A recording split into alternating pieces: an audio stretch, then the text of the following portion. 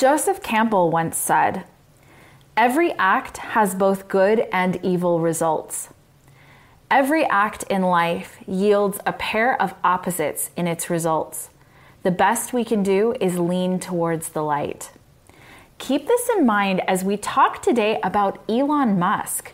While on one hand, he's fighting for the freedom of speech, freedom of ideas, freedom of thinking, and exposing the extremely dirty Twitter laundry, he's also taking on massive military contracts to expand and strengthen the United States military. So, what's really going on with Elon Musk? My name is Elizabeth Ann Stewart. And my name is Dr. Ross Stewart. And you are watching Geopolitics and Conflict. 3, 2, 1, ignition, and liftoff of Starlink 435. Go Falcon 9. Ever since Musk took over Twitter, he has been vouching for free speech. Several journalists from Washington Post, NYT, and CNN have been banned. Now, the Starlink satellite first arrived last spring, and since then, the internet terminals made by Elon Musk SpaceX have been an important source of communication for Ukraine's military. So, in a tweet response, basically said Elon Musk should take a hike. The world is random, meaningless, chaos. Or is it? How do some of the best, wealthiest, and most powerful people seem to know what's coming before it happens? Well, one way is that they create the circumstances in their favor, but the other is that they know how to read the world's stage and spot patterns and trends in key areas. They don't get lost in the overwhelm of endless information. They know what's important to pay attention to using their own formulas, and most importantly, they know where to put that information to actually make it usable. Would you like to be able to do the same thing? Well, we have a course that teaches you to do that exact same thing. It's called No Nonsense Politics. So if you want the leg up that some of the world's brightest have, as well as an online community of people who think for themselves just like you, check it out. Link in the description box below. I've had the privilege of working with 3 remarkably smart people that are maybe even in the league of Elon Musk, but maybe not quite, including Herb Kelleher, the founder of Southwest Airlines. Yeah. And my observation of all of these people, with Elon Musk being the quintessential example of the top, is they see the world in a remarkably different way. So speak a little bit to that, to what ways they see the world differently. Well, for one thing, I'll use Elon Musk as an example, but the others fit into this as well. Yeah. He is information rich.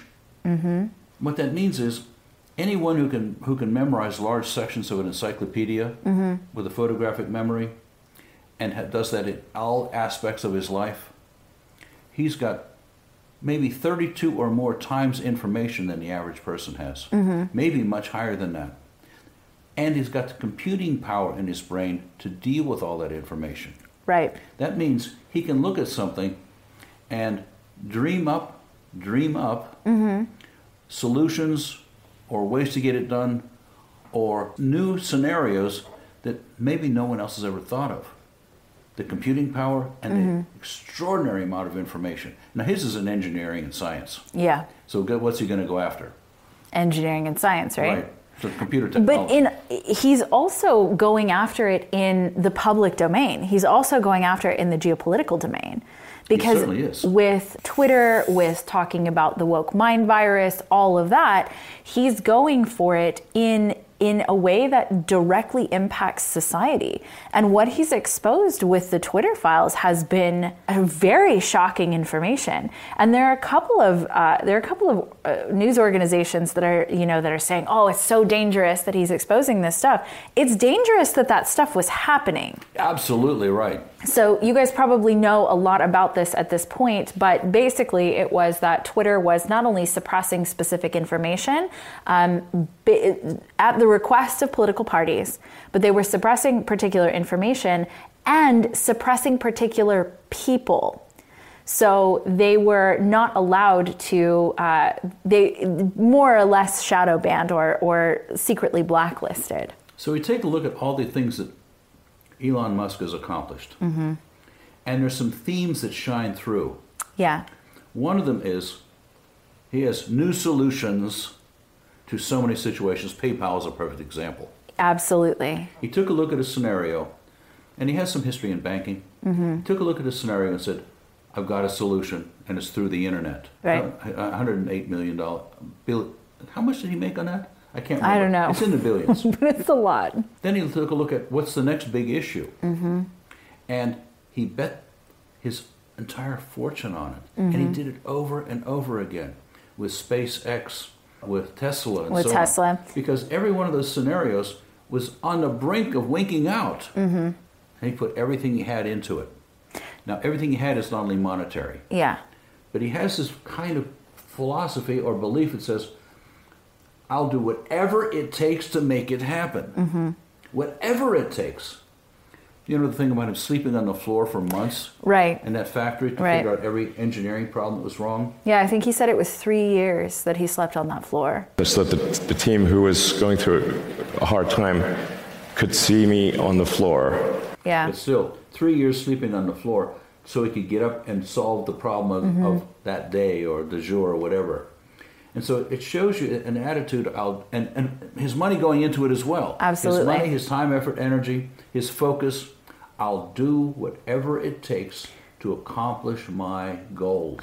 What I've heard him say is he equated it to his children. His businesses are like his children. And how I heard him say, how do you tell your child that it can't have food? Ooh, which is very interesting, right? So there's certainly a level of dedication to something that I think is extraordinary, that most people simply don't have. I think a lot of people are capable of that level of dedication, but they don't have the drive or the discipline to do it, and he does. And I also heard a quote that said from him that said, I work 7 days a week, 16-hour days, and have for 30 years, and people still call it luck. That's not luck. He's created this environment, and so go ahead, because this analysis is very interesting of him. The three remarkable people that I worked with all did the same thing. They worked 7 days a week. They got up thinking about it. They went to bed thinking about it, and it was every day and every day and every day. I know because I was with them a lot of time. And that's how they operated. So what I want to dive into now with this understanding is, what is he doing? Because we do have both sides of this, right? So we do have the side of this where there seems to be a real sense of desire for good. He seems to really want to help the world, and even be branching out into Mars with SpaceX. There seems to be a genuine desire there for him to really help the world. On the other side, so we did a video on this. Probably by the time you see this, it will have been released last week, on Starshield, which is the contract that Elon SpaceX has with the United States military to put 7,500, I think, satellites into orbit on behalf of the U.S. military. So this is the satellite system that the United States military uses. And the potential consequences of doing that, because that creates, using the example of the difference that Starlink made in the Ukraine conflict. And when Russia took out Ukraine's communications, Starlink restored that. Elon Musk effectively restored communication to Ukraine. So knowing that just Starlink alone was able to make that level of difference in an international conflict. Now, this is a private individual, this is a private citizen that has that level of power. However, I think if you're watching this channel, you know that there are many other private individuals who influence these things very, very heavily. They just do it secretly and not openly. So the question is, what's his motivation? What's his motivation for taking a lot of very massive government contracts like this? Elon Musk is complicated. Oh, shocking. As if everyone isn't complicated. Yes. He's even more complicated. So we see all of these humanitarian thrusts. We see, we're going to put people on Mars so that if anything happens to the Earth, humanity can continue. Or whatever. Because he's done over and over again, he's doing these kinds of things. He is, And at the same time, We have the tunneling project. The Boring Company, The Boring Company. Well, maybe we'll tell more about what that is. But we also see all this communication for the military, which we know is going to be put to military use. Military use, and, absolutely. And American aggression. We know it's there. You know, and I think that that's a big conversation overall about, you know, because you can say something like Starshield, look at what Starlink did. So Starlink is the consumer version of that, or the private version of that, versus the military version of it. Look at the difference that was able to make, and arguably it's a good or bad thing. How would that conflict have been different had Elon Musk not stepped in, had Starlink not stepped in? Not knowable at this moment, but it's a good question to ask. And that's why we started with the quote that we started with, is because you never really know what the consequences of something that you do is. History will tell you. Right. Well, and history is written by the winners, so it doesn't even tell you at that point. Exactly. So what we have is a very complex human being who we see doing a number of things that are that we can agree on are remarkably positive. Yeah. And some things that some of us question. Yeah. What's the motivation here? Well, and you know, we're not reading Elon Musk's mind, although I'm sure that would be an interesting endeavor. We're not reading his mind. It's just important, I think, to take a look at the duality of people, because we're not just looking at somebody who is altruistic, who is just in it for the good of everyone. Although that may be true, he may genuinely have that. And I think that what he is doing with Twitter is worth noting, because that, you know, our country is built on free speech. The United States is built on free speech. It's built on freedom of thought and freedom of expression. And the reason that freedom of expression is important is because it's the way that human beings grow. And we've talked about this some on our locals, so if you guys want to check out our locals page. Let me make a statement about this. You hear it over and over again from people who are that I respect anyway. And it is, we live in a representative democracy. That means we elect people who decide things for us. Yeah. And we live in a capitalist, largely. Yeah. And you say, boy, both of these systems have huge problems. I mean, huge problems. Yeah. And then you say, well, what's better? We can't find anything that's actually better. But somehow these systems, through all the conflict, all the controversy, all the back and forth, somehow wiggle something together that allows us to go forward. Yeah. And the majority of people live pretty well as a result of it. Yeah. But it's bordering on chaos a lot of the time. But we as human beings somehow manage to wiggle something usable together.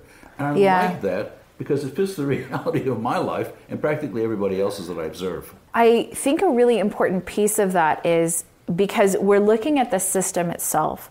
But Elon Musk, maybe more than anybody else, has brought to the forefront that there are people who are actively influencing our systems more than other people are. And what I can see from observing him and him sort of bringing this to the forefront is that there are a lot of people who are in that position who are not actively interested in creating a harmonious society, who are not actively interested in the quality of life of the everyday person. And in a lot of ways, because they're so separated from the rest of us, from everyday people, that they don't really know what that's like. They don't really know what it's like to have to sit in traffic for, an hour and a day back and forth to work. They don't really know what it's like to not really have enough money to buy a nice meal and to have to go to a fast food place.